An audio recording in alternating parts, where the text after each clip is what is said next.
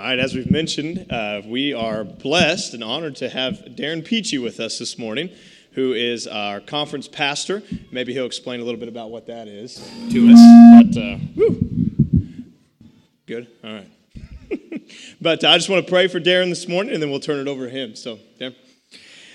Dear Heavenly Father, Lord, we just come to you right now. Lord, we just thank you so much for this time that we had to worship, Lord. Lord, just to go into your presence, Father, and Lord, to just understand what it means to just be called a child of yours. And Father God, this morning, Lord, we lift up our brother Darren to you, Father, Lord, as he brings the message to you, Lord. We just thank you first off for your word and, Lord, just how it guides and convicts us, Father. And Lord, we just pray, Father, this morning that you would just allow your word to just flow through Darren. And we'll just empty him of himself and fill him with your spirit, Father God. Lord, we just pray, God, that you would just allow all of us to have open ears and open hearts to receive what you have for us through him. And we just thank you and for thank you for the work that you're doing through Darren. Lord, we just thank you and love you. In your name we pray. Amen. Josh.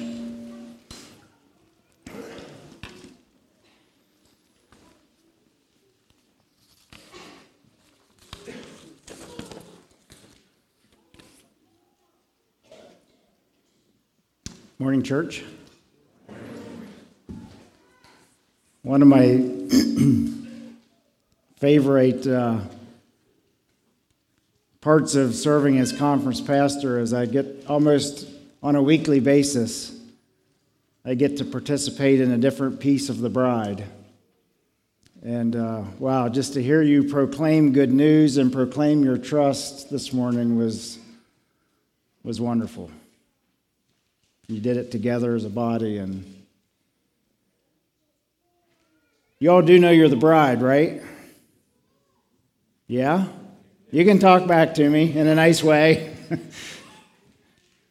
Yeah, you're the bride of Christ. And as Amanda mentioned, we were staying with Kevin and Amanda, and obviously we talked about Kai and Micah's wedding that happened in July, right? And I don't know about in southern Indiana, but back in Pennsylvania, I just actually officiated a wedding last weekend. The bride shows up. If the wedding's at, I don't know, what time was your wedding, Kaya? 4 o'clock. All right. So I'm guessing, at least if that was in Pennsylvania, the bride would have showed up with her entourage of people about 8 o'clock in the morning, if not earlier. And the groom shows up at 3 o'clock. But you know what? We laugh, but there's a reason for that. And that's because the bride wants everything to be perfect when she walks down the aisle to meet her groom. And she actually has mirrors around, and everything's about the hair and the nails and the toes, and she invites people. That's part of the wedding party's responsibility, is to point out things that aren't quite perfect. But it's not a vain thing. It's like the bride wants everything to be just right when she walks down the aisle to meet her groom. And I keep getting this picture of the church, and what would it be like, church, if we really understood that we're the bride, and we know that we're going to walk down the aisle and meet Jesus someday? How would that change how we view all these things that continue to shape us, and how the Word shapes us and our brothers and sisters, how we shape each other, and how the Spirit transforms us? And we don't really like the pain and the friction of that sometimes. But what if we would begin to view all those things that happen in life that continually transform us into the likeness and image of God with ever-increasing glory, as it says in 2 Corinthians 3? What if we would view all those things as it's simply preparing us to walk down the aisle and meet Jesus? How would that change, when there's something in the Word that doesn't quite, it rubs us the wrong way, or a brother or sister kind of says, "Hey, I've been noticing," and they share a word of encouragement or even rebuke. what if we could just really begin to see ourselves as the bride of Christ, and we're being made ready to walk down the aisle and meet Jesus? As I think about that, it changes how I begin to respond and think when I'm feeling a little chastised by the Lord or the Word or a brother or sister, or just the circumstances of life that shape us. But anyway, you're a beautiful bride, and that was completely free, that part of it. But it's wonderful to see you being transformed together and being made ready to meet Jesus. Because we know we're going to meet Jesus, right? Yeah. I do want to introduce my wife, Karen, who's with me this weekend, and we often travel together. We enjoy doing life together. We can sit in the car for hours with nothing playing, and we don't even talk to each other. We just enjoy being in each other's presence. I don't know. I kind of imagine that's a little bit the way Jesus is with us too. He just enjoys when we're in his presence. Doesn't have to be a lot of interaction. So anyway, it's great to have Karen with me. And we live in Pennsylvania, although we're kind of based out of Ohio. We have 2 children and 6 grandchildren. And what else should you know about us? We love Jesus. We like to head to the Rocky Mountains every once in a while just to go play and explore out there. On a rare occasion, chase an elk around, things like that. Was a dairy farmer for many years. Seems pretty like there's lots of agriculture in this area, so maybe some of you can relate to that. But as conference pastor of Rosedale Network of Churches, I do want to bring you greetings from your brothers and sisters across the country who are also part of the Rosedale Network of Churches. It's a network of churches that is commissioned or has a mission to mature and multiply churches around the world. In other words, to have a disciple-making, Bible-believing, and Jesus-focused body of believers in every neighborhood in the world. Sounds like a big mission, doesn't it? But we get to play a piece in that, and you get to be a part of whatever God has for us and all of that. And that's going to require some things of us. It's going to require us to take some risk. How many of you like taking risk? We got a couple people. I've seen some really cool businesses around here. I know some of you like taking risk. But it's going to require us to risk with new leaders, young leaders. It's going to require some of us to be sent out. It's going to require being focused on discipling. This is going to sound like a bummer, but might require some of us to suffer. At times, that's a really popular thing these days, right? We like to suffer. But it's going to require all of us, not just, it's Pastor Appreciation Month, not just Kevin and Josh and Eric, but it's going to require all of us to be Jesus here in this community or wherever God sends us. I never cease to be amazed, and we sang it this morning, how Jesus taught his disciples to pray that the Father's will would be done and that his kingdom would come on earth as it is in heaven. Like, can you even imagine that? That the Father's will would be done and his kingdom would come on earth?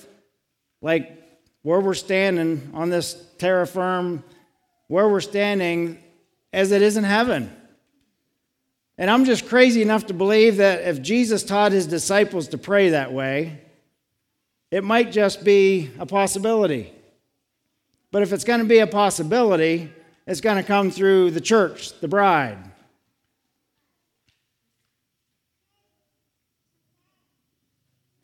Have you ever stopped to think that Jesus taught his disciples to pray that his kingdom would come on the earth?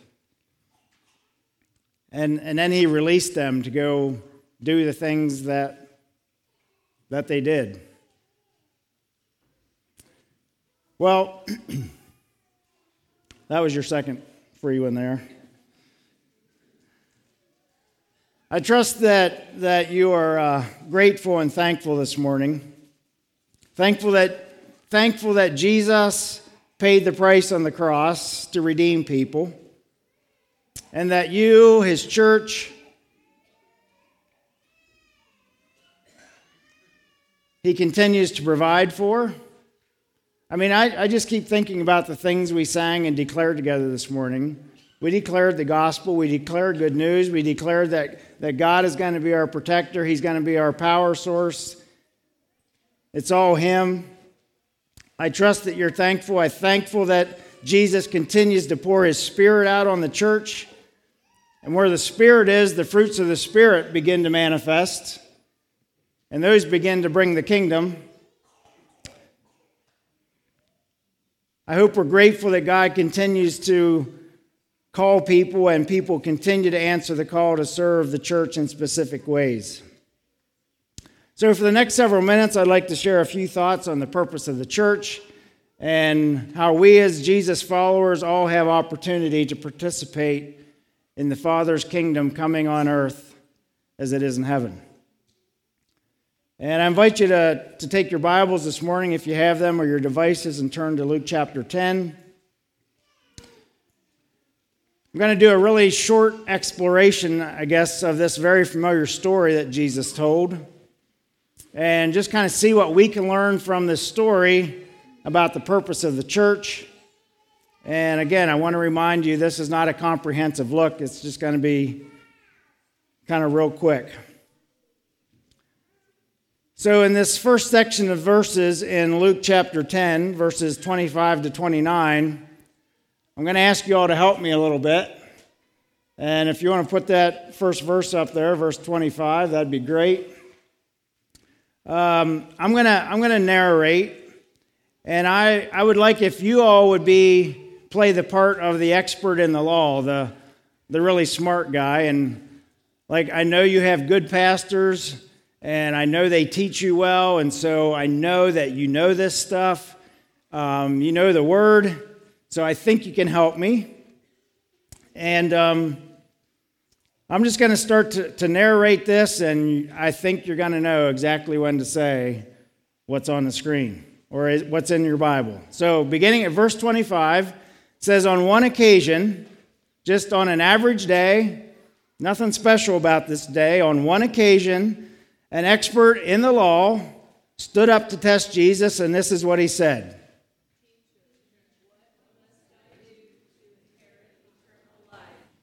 All right, come on, we can do better than that. Who are you talking to here? We're talking to Jesus, and we want to know what it takes to live. So let's try this again with a little bit more passion. All right, so on one occasion, on an ordinary day, Jesus is hanging out with the people.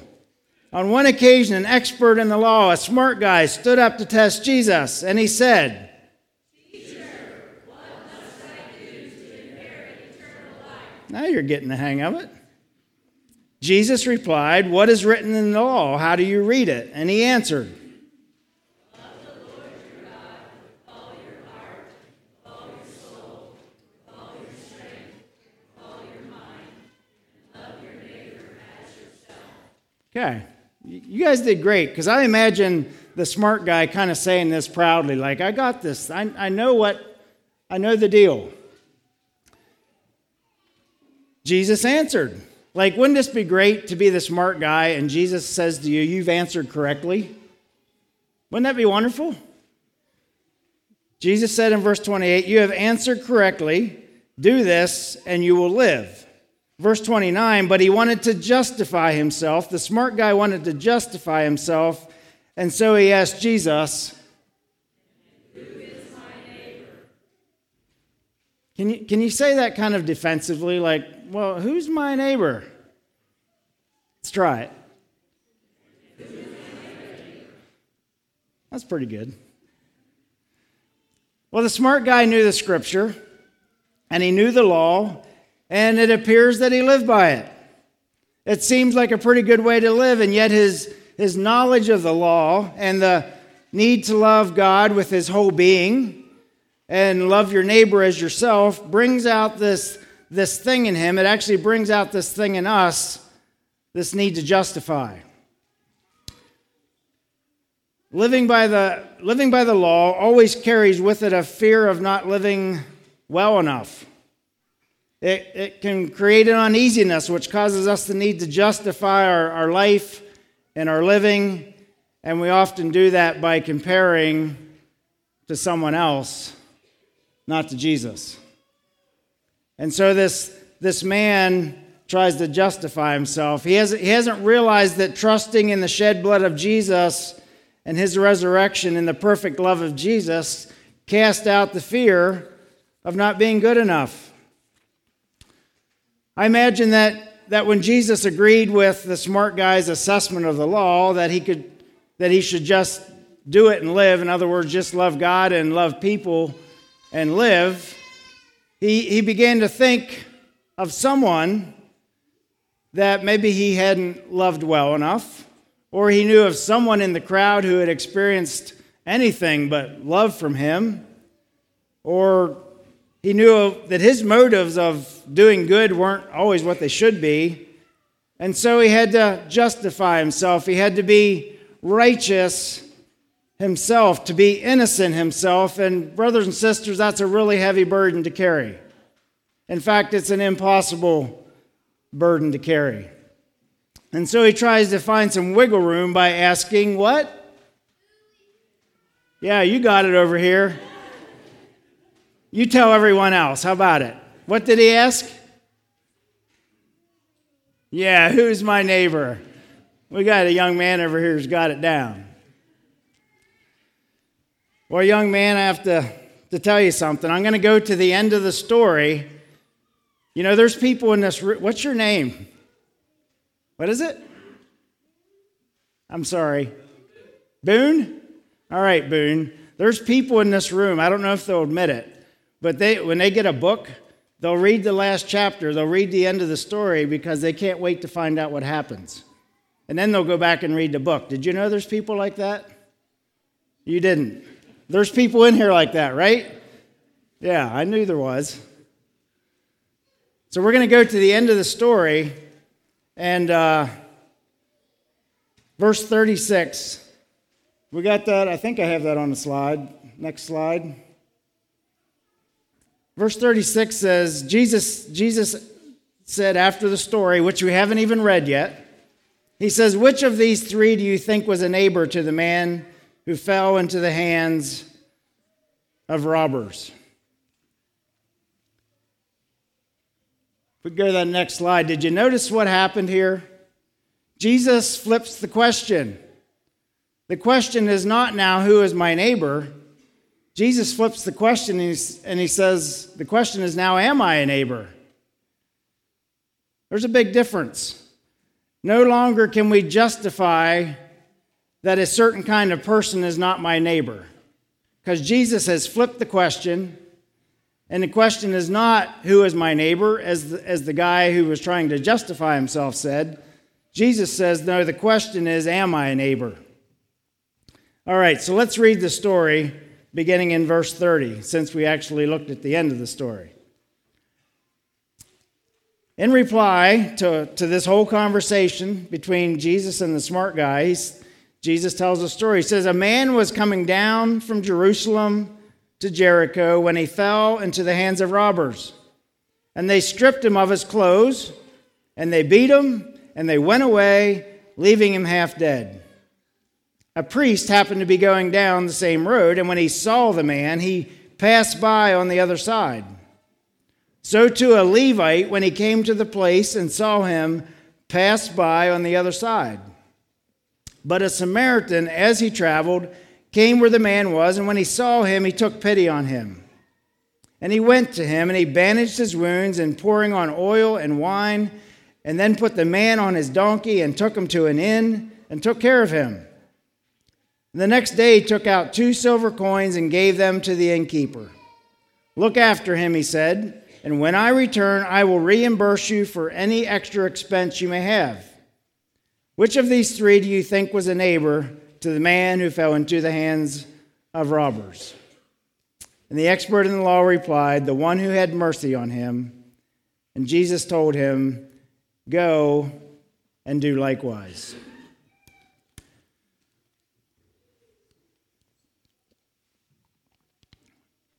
So here we have a man who was on a journey, on a pilgrimage.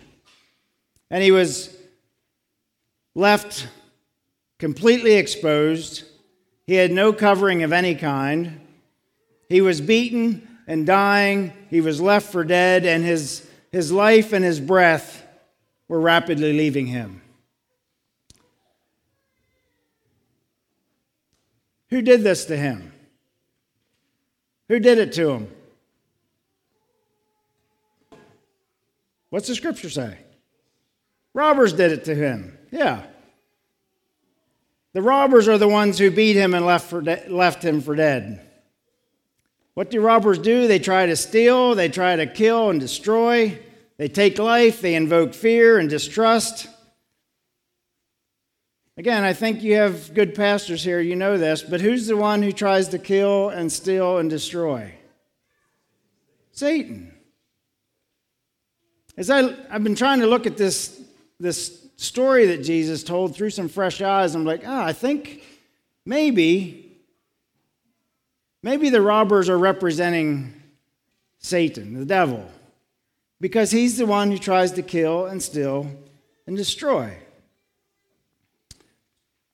And then we have the priests and Levites. They came by and they see this guy laying in the ditch, almost dead. They saw him. It says they saw him. They noticed him. But they went by. They went on. The law couldn't fix what had already happened. The law says that someone has been treated badly. The law says that something terrible has happened. The law says that someone has been beaten and robbed and left for dead. Laws have been broken. Good things or not good things have happened, but the law can't provide the mercy needed to bring hope and life to the situation. The law points out what has already happened. And so the priest and the Levite, I don't even know that they had a choice but to just pass by, because if they represent the law, they couldn't fix the situation. They couldn't bring healing to the man. Love in action was the only solution, or the beaten man was going to die. So the Samaritan, a person despised by the Jews, came to where the man was and took care of him. Can you think of another person who was despised that came to the hurting and the broken and the dying? Can you think of someone like that? Who might that be? Jesus. Could it be that Jesus was talking about himself as he talked about the Samaritan? The prophet Isaiah had this to say about Jesus, the suffering servant. He was despised and rejected, and he took up our infirmities and he carried our sorrows. We were up at Odin the other day, and there's a little gift shop beside the Odin locker, and they were getting ready for Christmas. What do we celebrate at Christmas? We celebrate Emmanuel, God with us. He came to us. The Samaritan, the one who was despised, came to the man who was dying and lying in the ditch.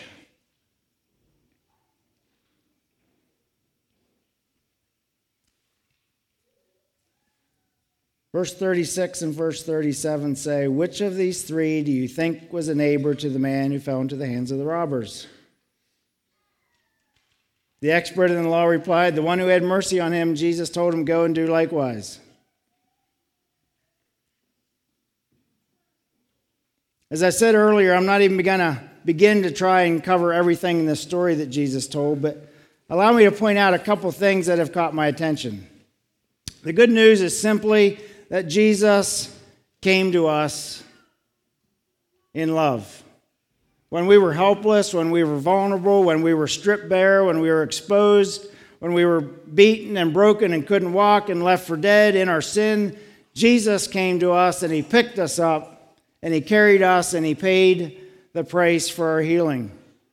What the law was helpless to do, passed us by, Jesus did by coming to us, identifying with us and paying our debt on the cross.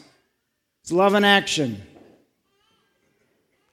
But there's another part of this story that we haven't talked about yet, another person who's a big part of this story.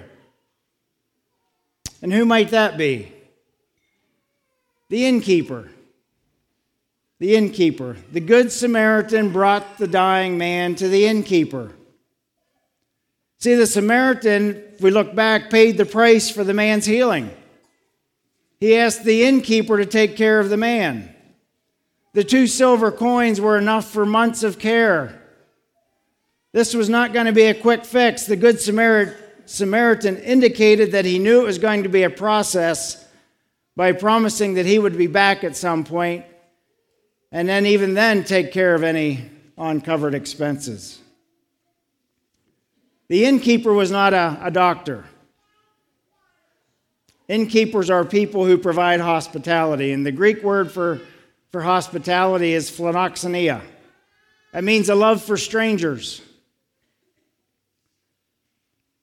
Think about what this innkeeper would have experienced in caring for this man who was completely, shamefully exposed and could not walk.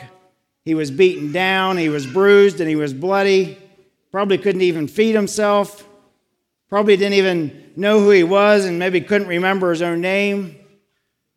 And on top of all that, he was a stranger to the innkeeper.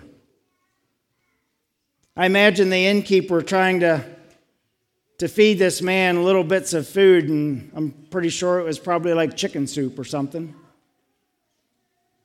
And changing bloody bandages, soiled sheets. This was long before the days of catheters and latex gloves, and it was intimate, and it was vulnerable, and it was messy. He didn't even know this man's name, but yet there's really something significant. The price had already been paid for the man's healing. Remember? The Samaritan had paid already for the man's healing. The beautiful truth, the joy about keeping in is that it's the innkeeper who saw the broken man sit up in bed for the first time. It was the innkeeper who heard him find his voice again and remember his identity and saw him take his first steps and regain strength and dignity and eventually walk out the door, down the road, continuing on his pilgrimage and now looking for other people who may be lying in the ditch, just as he had been. I like to think that just maybe the innkeeper, the keeper of the inn, is representative of the church. Jesus paid the price for the healing and for the new life, and then the love of Christ living in those who have already been rescued and brought back to life. The church begins to get intimate and messy and caring and loving and having mercy and being a neighbor. Does that make sense? I'm always trying to look for the gospel in everything in the scriptures, and I'm like, Jesus is the one who paid the price, and if that's the case, then the innkeeper, maybe Jesus was talking about the church. Sometimes it's a stranger. Sometimes it's someone in our own family who the thief, the robber, has stolen from and tried to kill and destroy. See, who needs the care isn't that important. Because remember, the question is not, who is my neighbor? The question that Jesus asked is, am I a neighbor? Such a difference. One of my observations over the years, and actually last night we were at a community worship service and got to hear some wonderful testimonies. But one of my observations over the years has been that most of us, we love when somebody comes up and gets the mic and they share their testimony of how God has just brought them from the ditch, from being shamefully exposed and left for dead. We love hearing those stories of redemption. But the truth of the matter is, far fewer of us are willing to be that person who walks with them, who does the work of the innkeeper, who gets vulnerable and messy, and sometimes you see progress and sometimes you don't. In this little story that Jesus told, we see a model for the church. Jesus saw, he took notice of the need, and he came. Like I said, Emmanuel, God with us. And he cared, and he paid the price, and he invited others, the innkeeper, to be a part of the process. In a group this size, some of you are right in the middle of keeping in with someone right now, today.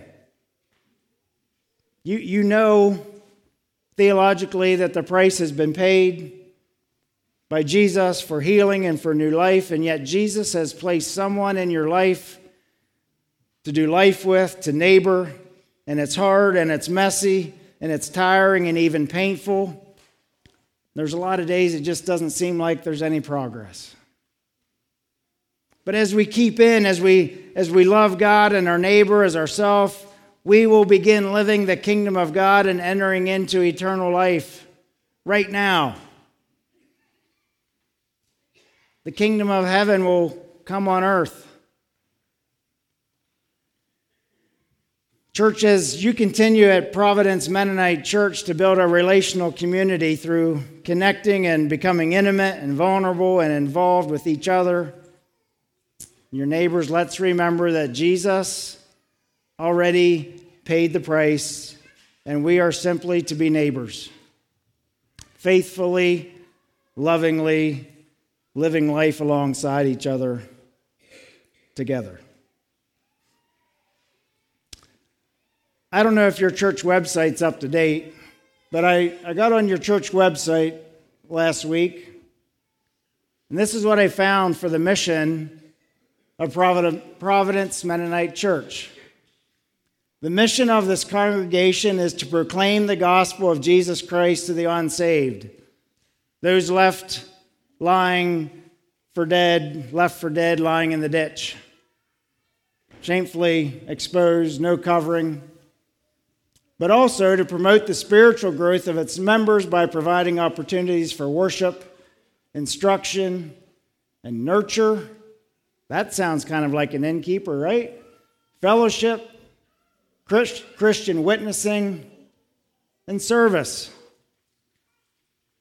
I don't know if I should ask this. How many of you knew that was the mission of Providence Mennonite Church that's on your website?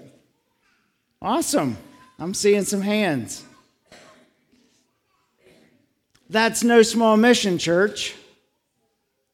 That's no small mission. It's a mission that matters desperately to the unsaved, for those lying in the ditch.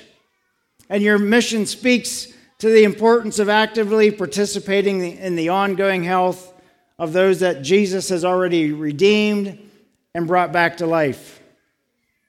Your mission as a congregation has an eternal impact for the kingdom of Jesus and the people that he has paid the price to redeem.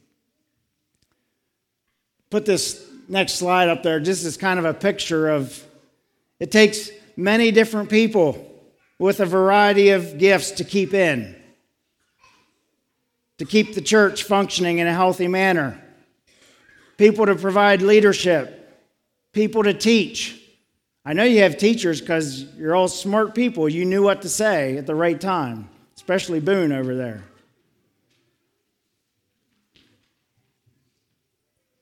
It requires people to serve in all kinds of ways. It requires people to cook and clean. I noticed this morning the floor was clean. Just magically happens, doesn't it? Who sweeps the floor? Somebody does. She's on vacation. Next week it'll be dirty. Just give her a break.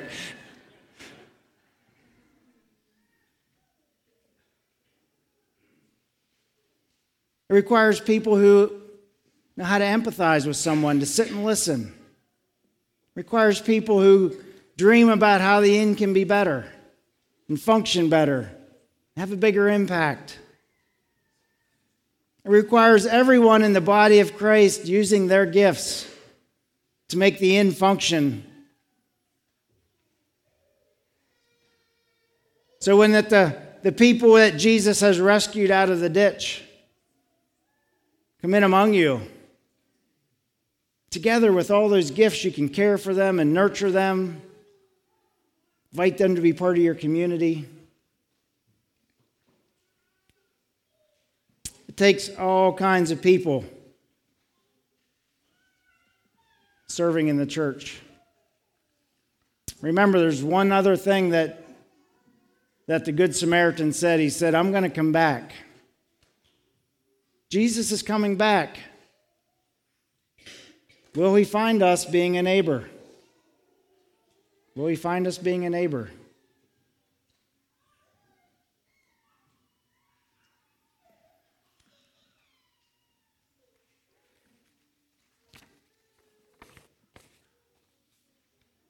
Jesus has blessed his church. He's released his church. He's poured out his Spirit on the church to do the very things we've talked about. And I want to, along with Jesus, just bless you as Providence Mennonite Church to watch, to keep your eyes open for the people who are lying in the ditch in your community, left for dead. They don't even know who they are.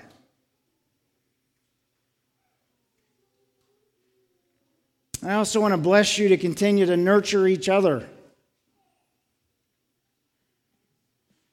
and teach and admonish and be prepared as the entire bride to walk down the aisle and meet Jesus.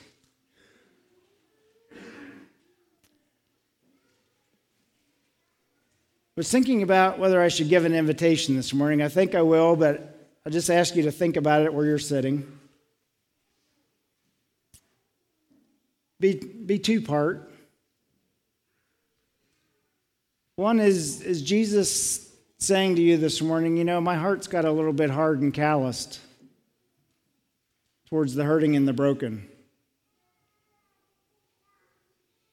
towards those people that are lying in the ditch and don't know who they are, that are dying. And if that's you this morning, I'd just say, just ask Jesus simply to soften your heart. Open your eyes. Ask him to give you his eyes so that you can see people as he sees people. And the other part this morning would be maybe you are that person who's still lying in the ditch. And you can't quite trust that the Good Samaritan, that Jesus has already paid the price for your healing. And you want to trust that, and it's a struggle.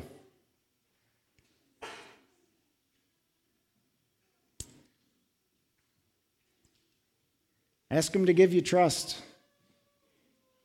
that his death on the cross and that his shed blood and that his righteousness and his resurrection, that his intercession for you right now is enough. Allow him to pick you up, to carry your sorrows.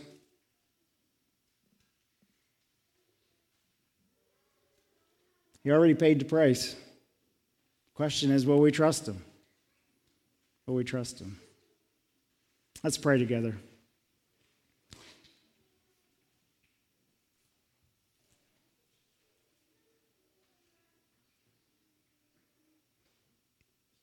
Jesus, thank you for your righteousness that came from heaven.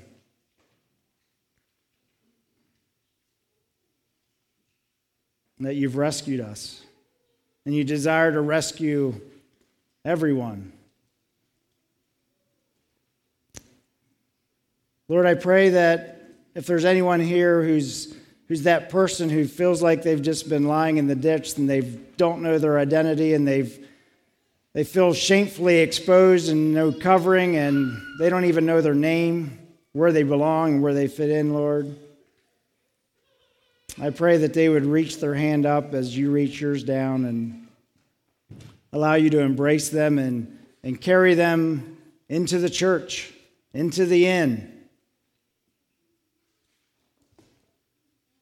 Lord, I pray for those of us who are already part of the inn, Lord, that we would be reminded this morning that you've already paid the price and you've invited us and you've charged us to care for those around us who desperately need your love and your mercy. Lord, give us soft hearts, give us eyes to see people as you see people. And in all of that, you will begin to receive glory and your kingdom will begin to come on earth as it is in heaven. We thank you, Lord, in Jesus' name. Amen.